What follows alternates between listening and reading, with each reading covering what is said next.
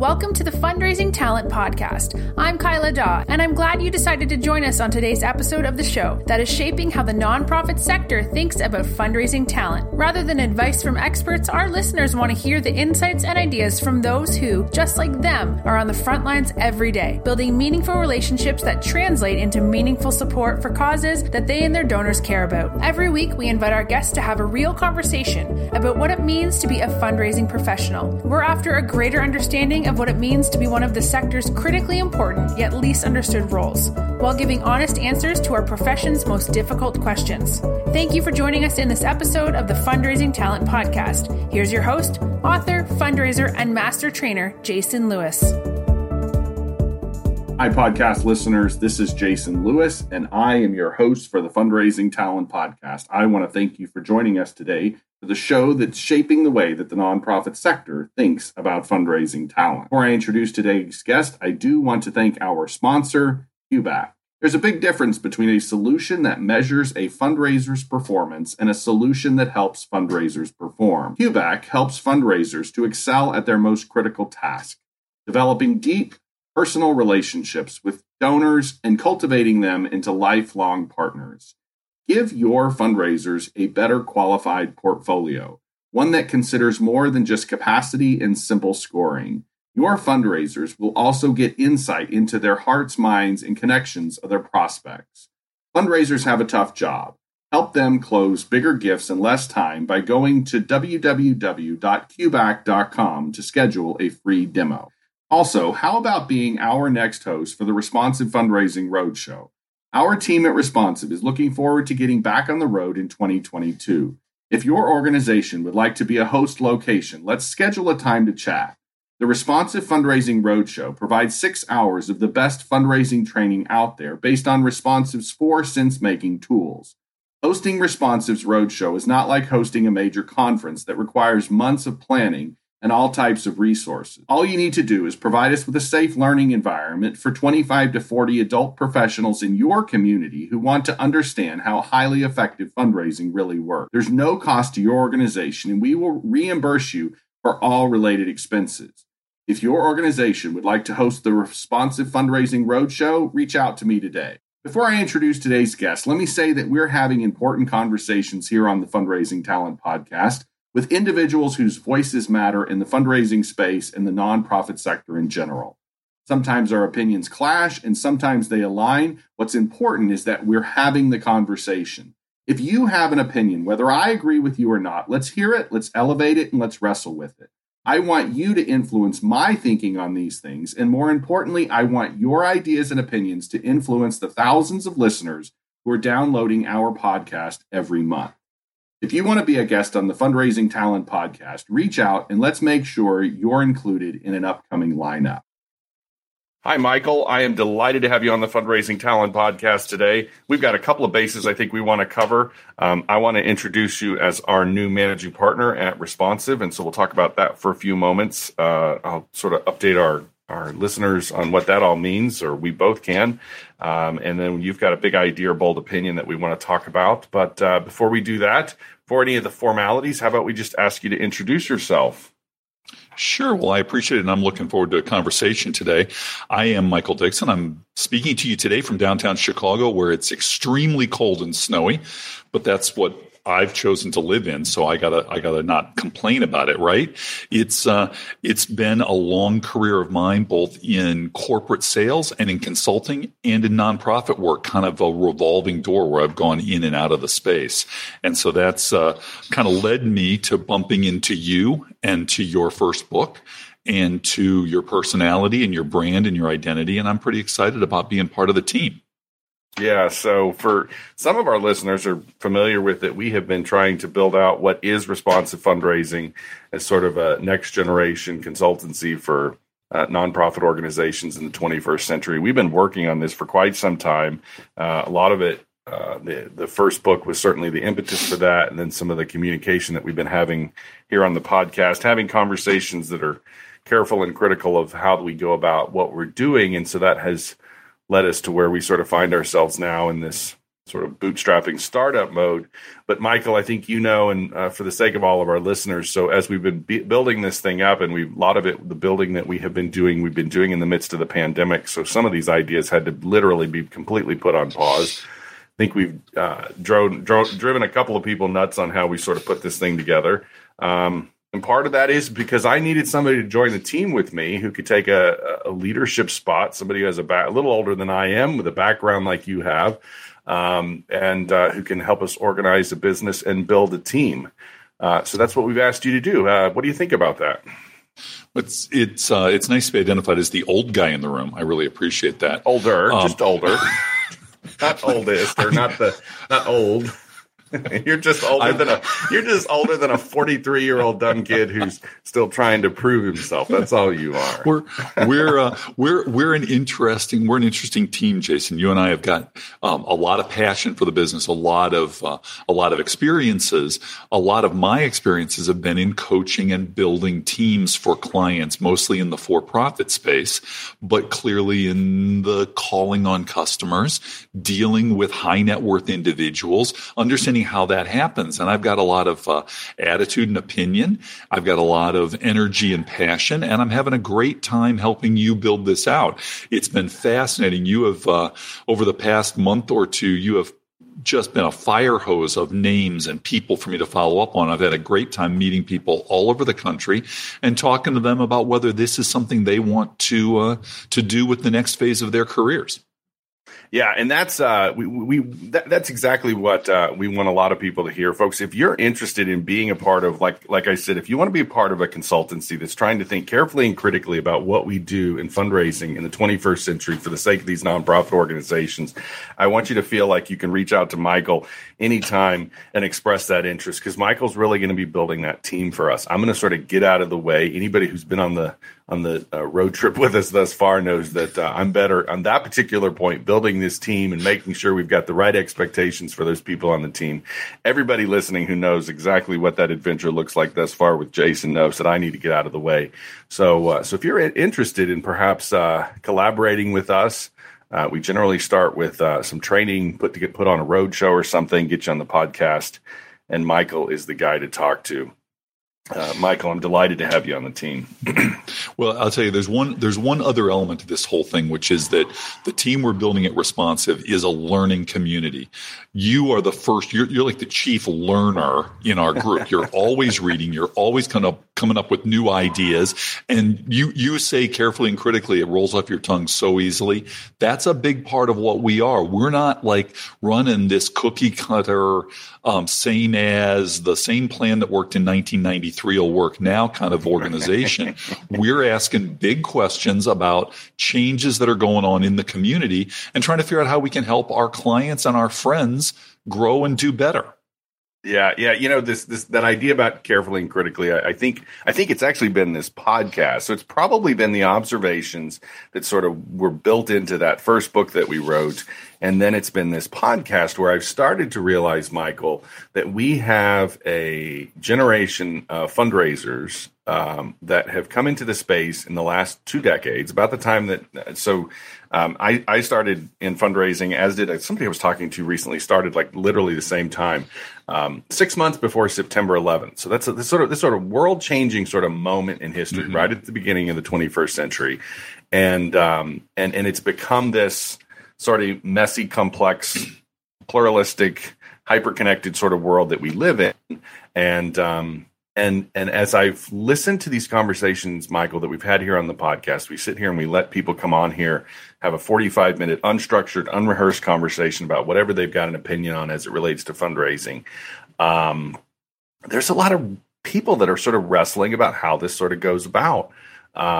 And so I think that's what we're sort of trying to plug into, is that sort of that angst that sort of exists in the nonprofit sector right now with sort of those tried and true early 20th century methods. We're trying to sort of stir that up. But enough about that. Again, folks, Michael Dixon is our new managing partner at Responsive Fundraising. I am delighted to partner and as a friend. And if you're interested in perhaps collaborating with us or perhaps joining our consulting team, please feel free to reach out to him. All those decisions now go through him. And I'm just delighted to have you. Michael, we ask our guests to come on here with a big idea or bold opinion. We don't ask them to necessarily disclose what that is. I have a sense of the direction you're going to go, but you might take us somewhere else. What are you thinking today? Well, about a week ago, you posted something on LinkedIn that you like to poke the bee's nest. You like to put a stick into things and stir stuff up. And you did that about a week ago when you posted a post that in part said 80% of fundraising applicants don't want to interact with donors directly. And I think a lot of people pushed back on you on that. And they said, couldn't be that many. What the heck did you mean? They threw some mud at you. They probably threw some vegetables at you. It was ugly, I gotta say. And I watched a lot. I even weighed in a few times and tried to make my own points in there. And I think that you're in a sense, you're absolutely right about that statement, but it probably needed a little more explanation than you gave it in that LinkedIn post. And so that's my big idea right now is let's try to dig into why is it that so many of the fundraising professionals that our clients interview for jobs really don't want to go one-on-one deep dive relationship with their donors. They really want this arm's length fundraising, this, let's have a software package. Let's have a digital thing. Let's have a gala. Let's have something where I don't have to actually know, meet, engage, really owe anything to the donor. And some of this is technology driven. Some of it is these tried and true ideas from the past. But there's an element of it that I'm fascinated by, which is that so many of our professionals in the industry view themselves as being, my words, and I realize it's a little bit of a pejorative, they view themselves as servants to the donor. They're always sort of bowing and scraping and groveling to the donor. They don't take the time to meet the donor eyeball to eyeball, belly to belly, whatever metaphor you want to use, as equals. And get into a real relationship with them. And I think when you say 80% don't want to deal directly, what you're saying or what I hear you saying is 80% don't want to meaningfully engage in a personal relationship with the donor. What do you think of that? Yeah. So you say something as many times as you do. And let me first say that sort of all of that is sort of a reflection of the work that went into the first book. And anybody who's read the first book knows that I make a strong case for this notion of arm's length fundraising, which largely received very positive response in the fundraising community. A lot of fundraisers can sort of relate to having their professional identities really tied up into this notion of arm's length fundraising. That's why that first book did as well as it did. But the second thing is we're creeping up here on about 325 conversations of this sort like we're having. And these are conversations with fundraisers. So even in the midst of the pandemic, I've sort of been listening and sort of reading between the lines. And there's usually for every phone conversation or for every podcast conversation, there's usually a phone conversation before and afterwards with either with that guest or with someone else. That I've sort of just been sort of taking this mental note on the idea that a lot of fundraisers, to quote the comment that I made there on the post, 80% of fundraising applicants don't want to interact with donors directly. And I think what I'm saying there, Michael, and I want to sort of really drive this point home. I'm saying 80% of fundraising applicants. So I'm talking about the people that are applying for jobs. So I'm not necessarily talking about the people that are sort of sitting in jobs now. But the more they become accustomed to and aware of sort of how fundraising works, and the more they've sort of been peddled this like this sort of very modern definition of what contemporary fundraising looks like.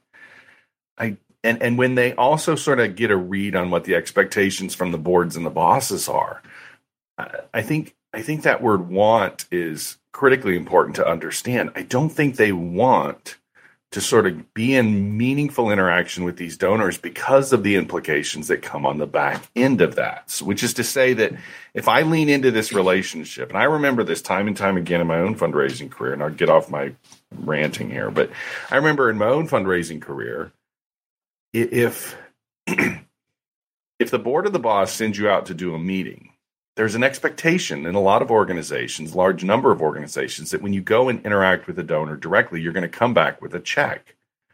And organizations don't want to have to live up to that. I mean, fundraisers don't want to have to constantly live up to that expectation. They actually want to build meaningful relationships with these people.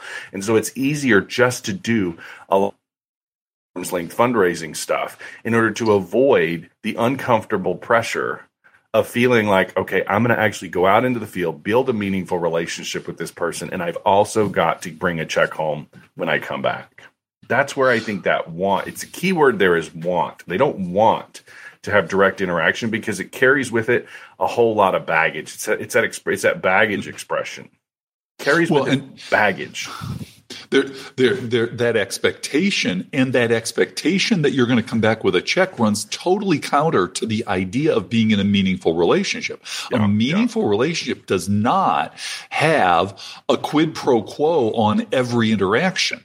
A meaningful relationship, the relationships we have with our families and with our close friends and our neighbors, they are often relationships that have give and take that don't reciprocate instantly or always or equally even.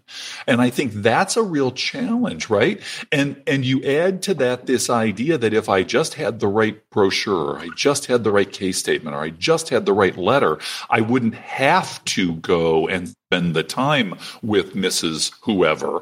I wouldn't have to go sit in her front room. I wouldn't have to eat her cookies or whatever. This idea that I can somehow automate or mechanize or make it so I can stay in my office where I'm comfortable and warm and secure. I think that's a big part of this. Yeah, everybody who sort of pushed back on that notion that 80% of our fundraising applicants don't want to have meaningful direct interaction with donors have got to think through the types of job descriptions we're handing these people.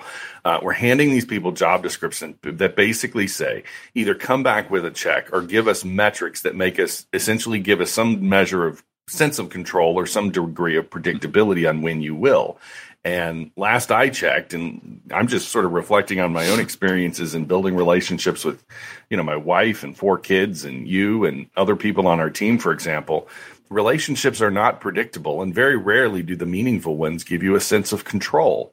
And that's what we're trying to basically weasel out of the fundraising process is we keep saying relationships. I've been hearing relationship this and relationship that my whole damn fundraising career.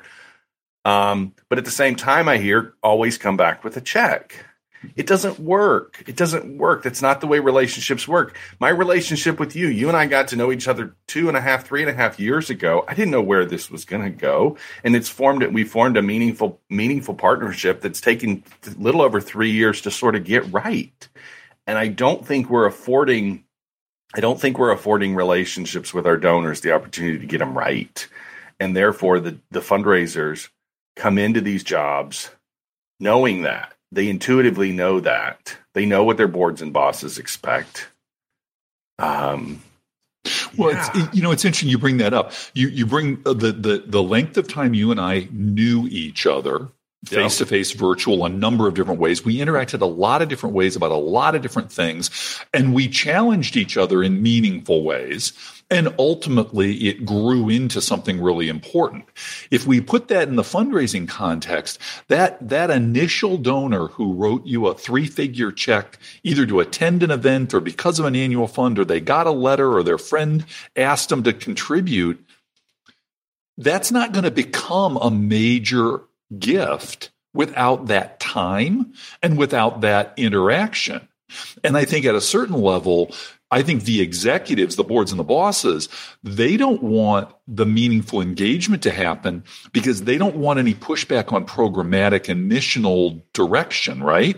I'm a board or a boss and I've got a direction I want to go. If I actually let my fundraiser start interacting with the donor, I'm going to have to start listening to the donor. I'm going to have to start hearing what they're saying and hearing their concerns and being responsive to those concerns.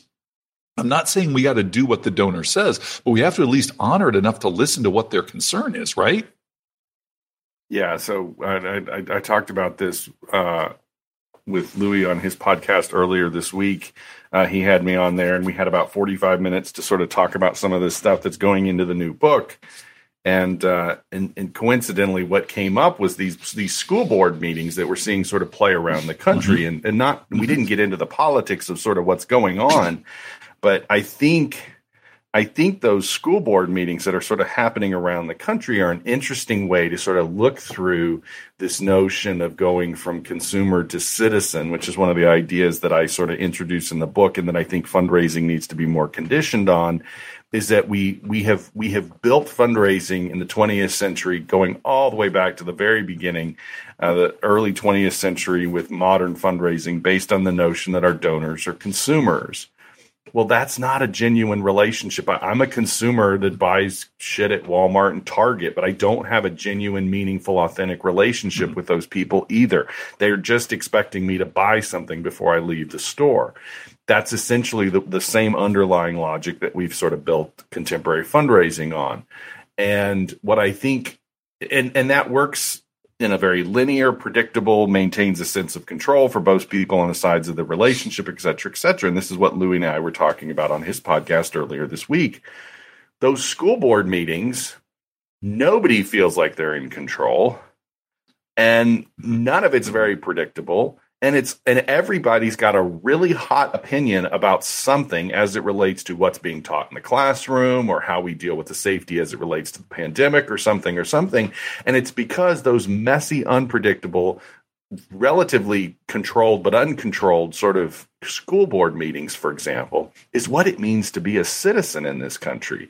And I don't think organizations know how to be citizens how to expect citizen-like behavior of their donors. We need to raise the bar in the 21st century. We need to raise the bar on our donors and say you need to behave more like citizens rather than consumers. But that also means we've got to change our practices and quit treating them like consumers. We're not concierge to the rich and famous. Well, right, and I mean, how many times have we seen this? I sit on a board, and I was at the meeting last weekend, and the executive was all excited about the wealth screening that had identified 5 families who've made insignificantly small gifts over the last 5 years, but we're going to go ask them for a major gift now because they're rich. Right. You know what? I mean, right. We've never talked to them before. Right. We got this insignificant gift from them a long time ago, and we probably sent them a thank you letter. We never engaged them. By the same token, in the same exact meeting, I'm talking with this executive, and I mentioned a person that could buy and sell everybody on the list that he's looking at. And I said, so where are you with going to see Jay? Oh, well, maybe, you went to see him 6 months ago. Are you going to go see him again? Well, I don't know. Come on, guys. If this is a citizen relationship, we need to interact more than just at the meeting, more than just at the board meeting.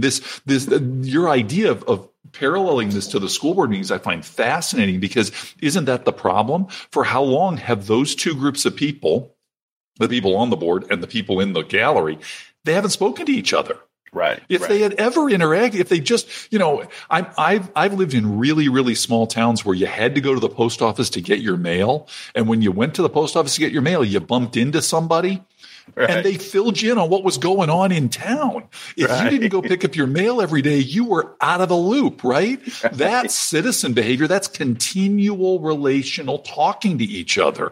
And that's what we really need in this donor relationship. We need that gift officer, that employee, that person who's dealing with donors to be in constant contact, not twice a year with a newsletter, Well, and you think, so I'm sort of agnostic on the well screening data. I'm not biased towards them, but I'm not necessarily thinking that they help a lot. I talk to a lot of employers, for example, and I tell them that the worst thing you can do is put a point of well screening information in front of a major gifts officer, and then send him or her out into the field and expect them to build a meaningful relationship, because you basically put this barrier between of authenticity. You sort of eliminated the chance of any authenticity in the relationship. And I go back to that again, we're really driving home the point of that post that I made last week on LinkedIn.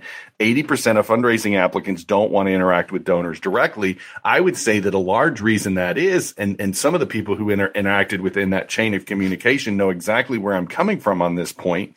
When you have a development officer who is hired to raise money and you hand them that data point, I've been handed the data point. I worked at a large health charity in Washington. I know what that data says about what that donor is capable of doing.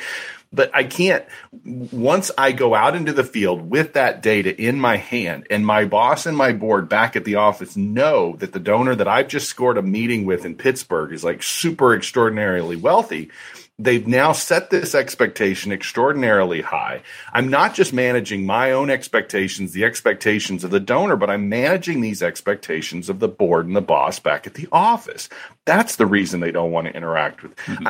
I think this podcast alone has proven that we've got highly conversational fundraisers out there, people who are perfectly capable of wanting to develop meaningful, genuine relationships. It's that whether or not we create, and this gets to, you just got me warmed up, Michael. This is what we're doing, folks, at Responsive. This has just turned into a total commercial here today. We've got to create places where fundraising can thrive. And by doing that, you can sort of flip this statistic that we're sort of screaming here today. You can flip that. You can turn that around if you create an environment where the pacing and the expectations of what the board and the boss expect as it relates to what the fundraiser and the donor can be expected to do in terms of exchanging gifts. But look, folks, if you want to push back on this, that's not the world. That's not the environments we're creating. That's not the world. That's not what we're creating for these people to work in. It's not referential to the way relationships work in the world, right? You're a married father of 4. You built a meaningful relationship over decades with your spouse. I've done the same thing. Those relationships didn't go from, I saw that person across the coffee shop to where they are today in the blink of an eye. And I think that's where, as you say, just having that data point ruins the authenticity of the relationship. The relationship is, you look interesting. We both have a common interest. Let's meet and talk about our common interest. Let's deepen our knowledge about each other and that common interest. And over time, we will grow to a more fulfilled relationship. And in a fundraising space, that will hopefully lead to larger and more significant support to the mission we both care about. But that didn't happen in a snapshot, in one meeting. Yeah, so let's talk about the elephant in the room, though, too, because I don't think a lot of people saw this. And I know we're talking about the diversity, equity, and inclusion in the sector, but a lot of people who chimed in on that exchange that day decided to, they sort of chimed in, they gave their 2 cents, and they sort of disappeared. And it wasn't until late in the day on that particular day that Catherine, one of our fundraising colleagues in New York City, she chimes in. She's an African-American woman, and she chimes in on the point. And she says, in my opinion, as a Black social entrepreneur, it may be that many of the funders do not mirror those of us seeking funding, which is the reason why many of us do not interact with our donors directly. And I think that's something we got to think about. This goes all the way back to early 20th century PR and marketing. We've built these highly homogeneous donor populations that basically look like you and me, Michael. They basically look like rich white people. They probably got more money in the bank than you and I combined have. But nonetheless, when you and I, 2 white guys, show up, we feel very comfortable. But we need to sort of balance the expectations that we have for this idea. We're not reconciling the fact that we want to be more diverse, equitable, and inclusive in our staffing, and we're not balancing with our fundraising methods. The 21st century is going to have to 21st century fundraising is going to have to reconcile the fact that all of our practices in the 20th century were designed to create these highly homogeneous populations of donors. And so, like Catherine's pointing out, I'm one of those 80% who don't want to show up and meet with somebody who doesn't look like me, who has never been anywhere close to where I live in the world, and quite honestly, never wants to. And that's been my experience. I mean, and I think you could probably speak from your experience too. You've done your share of fundraising. I very rarely have the donors that I've sat across the table from as a white guy not basically sort of lived and looked like the world that I come from. And we as creators of what this all sort of works out to be, we got to wrestle with some of this stuff. This is rough and uncomfortable stuff. No, I'm intrigued by that direction, and Catherine raises a really important point, right? In the corporate world, I think the corporate world addressed this DEI stuff a generation ago, maybe 20 years ago, where they made an affirmative decision. And I worked for big mega corporations for a long time, and they would say things in meetings like, sometimes people want to buy from people that look like them.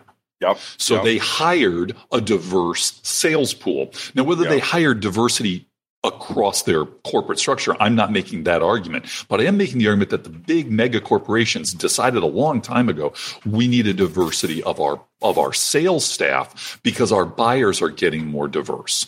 And that was both gender and racial diversity in that sense. Our situation in the fundraising space is a pivot from that. It's a tick off of that because so many of the funders are old white people. Yep. And we've got to think about that. We want to diversify our fundraising pool, but we've got to make sure that our gift officers, our development staff, we want diversity in that staff, especially if our mission is a diverse caring ministry. But at the same time, so many of those have this cultural disconnect with the donor. And I think that becomes a challenge we've got to get our arms around. It's funny. I don't think, because we're not using video, I'm wearing my block, my hood, my city t-shirt today. Huge organization that does youth development work and youth empowerment work on the west side of Chicago. Great organization. I'm a fantastic supporter of theirs. I know a lot of their staff, right? They're a great organization, but how are they doing at engaging people that look like me to get us to be donors to their cause? I'm not sure. Yeah. I think there's a lot of expectation that's being put on. So we react the way that some people did to that little snippet of thought that I put out there in the universe last week. But I don't think that we're sort of connecting the dots between what our aspirations are and then sort of what they translate into reality. And I think it makes it very comfortable when you're the fundraiser and you don't feel like in any meaningful way you can identify with the individual. That's what I've heard from a lot of people here on the podcast over the last, say, 6-12 months, is that, I can probably build a meaningful relationship with that person. And I can do my job really well. And I'll ask for a $50,000 check. But if I don't identify with that person on the other side of the table in any meaningful way, and then that donor doesn't demonstrate any commitment to sort of bridging that, what we'll just sort of call it awkwardness, that disconnect, then I don't think it's all that difficult for us to really sort of own up to a statistic like I was sort of suggesting last week. I mean, these donor populations that we have built for organizations large and small, largely appeal to a suburban, affluent, white population. And that's not going to make any aspiration that you have to have more diversity on your staff is not going to happen if the expectation is they sit in front of people. It's just not. I'm just sort of echoing some of the things that people here on the podcast have told us. I'm intrigued by what you're saying because I feel it's critically important, but it's just as important if we roll back to my initial statement that too many of our development officers take a servant mentality toward their donor. Concierge mentality is the word you use, which is a much better word for our conversation. But if you take either a young person or even a middle-aged person who is not of means, and you put them in front of a very wealthy donor, they're going to very quickly risk is very quickly they drop into this, what can I do for you mode? Instead of eyeball to eyeball, how can we work together to address a concern of ours, right? And that leads us, and I'm not saying it's not in large part often driven by the donor. I've been in those meetings with extremely wealthy donors to whom I am just a means to a tax deduction or a means to a warm glow of feeling like they help the underprivileged. At the same time, though, I see it now in my current place in life. I see it from gift officers who call on me. They're always kissing my butt. I don't want my butt kissed. I want somebody to talk to me about what's important in the world, right? And I think that's something that we're missing somewhere around here. And we need to be thinking about that when we hire and thinking about that when we train and thinking about that when, as you say, when we give direction and job description. I don't want you going out there and trying to be subservient to these people. I want you to go out there and engage them one-on-one. And that's the thing. And that's there was a young fundraiser that we were talking to, I don't know, somewhere in the middle of the pandemic, and they used this statement concierge, and I sort of attached the notion of concierge to the rich and famous, and I sort of connect that with, to sort of shift the conversation a little bit away from the DEI conversation to this conversation that we've been hearing a lot about in the fundraising space. Again, I'm just sort of really driving home the point of why that 80% statistic that we shared last week is perhaps really, really accurate, because we've been talking about in the fundraising space about this notion of donor dominance, and donor dominance being something that Heather Hill and her colleagues have sort of been, beating a drum on for quite some time. She was a guest here on the podcast, probably 200 episodes back on this point. And when you think about the idea that when you root fundraising tradition and fundraising practices in consumer logic, and we all sort of turn out these concierges to the rich and famous, you take that self-interested donor behavior that gets all the way to this idea of donor dominance that Heather and her colleagues are basically talking about, where donors are totally crossing the line. So I think we've just got to really think about what type of environment are we creating? And are we creating an environment, because this is one of our mantras here at Responsive. Are we creating an environment where those on both sides of the exchange, the donor and the fundraiser, whoever's sort of facilitating the exchange with the donor, can have a meaningful and authentic experience? And that's not going to happen when we sort of bake into the process a lot of these consumer-like assumptions. Isn't that the essence of basically what we're talking about, Michael? Is that we've baked into the system these consumer-like assumptions, where predictability and control are sort of just tagged right behind perhaps notions of efficiency and a couple of other things.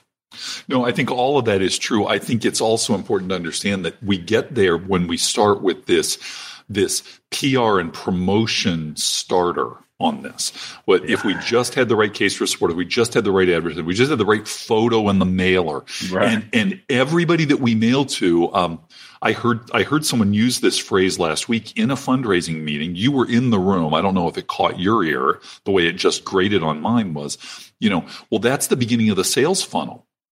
Yeah. Well, right. We got to do that because it's the beginning of the sales funnel. Yeah. No, that's not what we're doing. That is this predictability model that you've been talking about for years. Just because I put 10,000 names into the top of the funnel does not mean I'm going to get 500 major donors. It just doesn't work, or 50. It doesn't matter. You can apply whatever ratio to it you want. It doesn't work that way. And it doesn't work without human interaction. And equally authentic human interaction is what I think we're saying today. Yeah, so I start my classes over at the college next week, Michael, and I teach a couple of these. This semester I'm teaching a couple of sections with the same course about nonprofit leadership and management. And one of the things that we're going to talk about in that class at the very beginning of the semester is this idea that we sort of confuse the values and the aspirations of the various different sort of corners of our economy. And I largely see that a lot of what you and I and our team at Responsive are sort of pushing back on is that we've sort of wholesale adopted these ideas from the marketplace about how we can sort of get this done really well.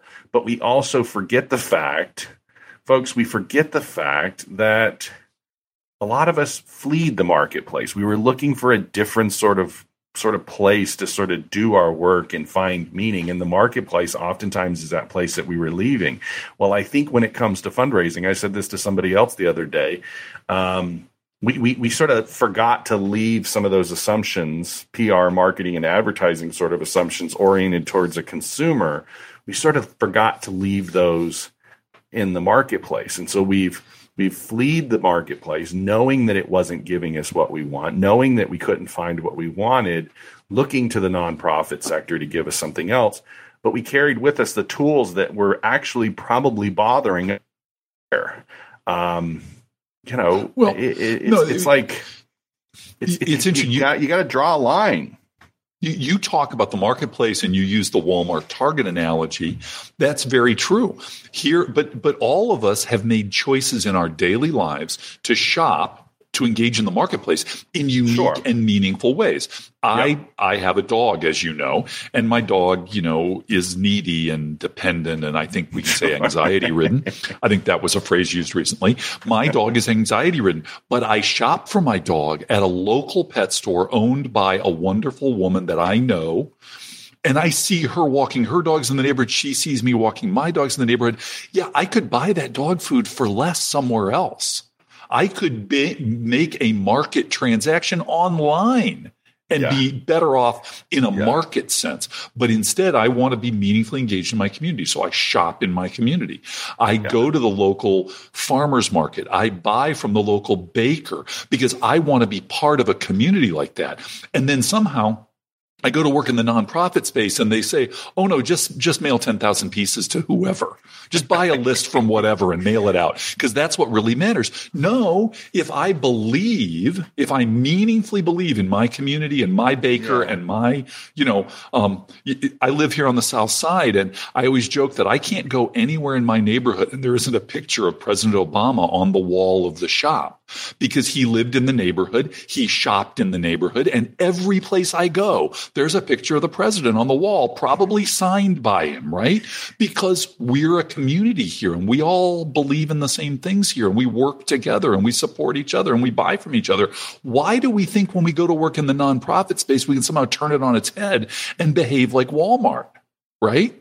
You got me thinking that because you're exactly right. And this is what in the marketplace they're calling the enlightened consumer. So the enlightened consumer. So there are enterprises in the marketplace that are realizing that the the race to the lowest expectations is one of the ways that perhaps some of the ways that the 21st century consumer market sort of worked is that we were constantly lowering expectations on both sides of the marketplace exchange. And consequently, it created a mess. It created a lot of the mess that we see in our society now that a lot of us in the nonprofit sector are like pushing against. And so we're trying to get to this place. And you see enterprises where they're saying, okay, we want to tap into this idea that there's an enlightened consumer out there. And we actually want to have higher expectations of our consumers, which means in some cases, we're going to expect them to purchase products that are actually appropriately priced, that are actually going to last longer. Where they're going to buy food products that are actually healthy for them, and consequently, we're going to have to have if the customer's going to have higher expectations of us, we're going to have higher expectations of them. And I think that's some of the key stuff that we're talking about here that I don't think the fundraising world is sort of caught up on is that it's, and this goes all the way back to the comment about the conversation we were having about the boardroom. We've sort of made this run up until this pandemic. We had this good run. Perhaps public education had a good couple of decades where people weren't showing up for board meetings. But when people start showing up for board meetings, what's basically happening there is both sides of the relationship are basically saying we have higher expectations of you and you're going to have higher expectations of us. And I think that's where fundraising sort of is. And it's going to require a lot of catching up. This gets to, we're going to wrap up on this thought because higher expectations is probably where I wanted to land. I think that there's going to be an evolution over the next perhaps decade, of what those expectations are of the consultancy world. So those of us who are privileged with the opportunity to be in advisory type roles to nonprofit organizations and to the next generation of nonprofit leaders, I think they're going to, I know this for certain, they're going to have higher expectations of us than what they've tolerated and been comfortable and content with in the 20th century for the last several decades, and into the first couple of decades of the 21st century. It's going to evolve. It's going to change. That's essentially what we're doing, Michael. Well, and I agree with you 100%, but I would add the other side of that lens, which is I think we're getting instead of a bell curve, we're getting a barbell. There's going to be one direction that's going to go to this wildly, uniquely, highly relational communication. Yeah. And then you're going to go the other direction, which is it's in the fundraising space. It's the digital, mobile, on-demand $5 gift. Right. That has no expectations at all. Right. Yeah. And we're going to see it pull apart, and treating both of those things like they can be done by the same group of humans is a recipe for failure. And that may be the idea we need to dig into the next time we have one of these, because you can't have the person that is deeply ingrained in the $5 digital also be the person that sits in front of the $50,000 donor. They're different skill sets requiring different kinds of people with different purposes, goals, and metrics and measures. There you have it, folks. There's Michael Dixon, our new managing partner at Responsive Fundraising. I certainly enjoyed this conversation today with you, Michael. For our listeners, if you're interested in working with Responsive, perhaps interested in some consulting services for your nonprofit organization, or perhaps joining our team, please feel free to reach out to Michael anytime. Have you read the book that nonprofit leaders and fundraising professionals alike are calling a must-read? In this pocket manifesto for today's fundraising professional, Jason deconstructs why many of us find ourselves working for organizations where we cannot accomplish our goals. These same organizations are notorious for rapid turnover and high donor attrition. To avoid this all-too-familiar path, Jason offers direction from those who want to be recognized and admired for their work. The war for fundraising talent challenges our ingrained beliefs and assumptions about how effective fundraising really works, and it questions the prevailing wisdom hiring decisions and donor behavior. Published by Gatekeepers Press, The War for Fundraising Talent is now available on Amazon and other major retailers.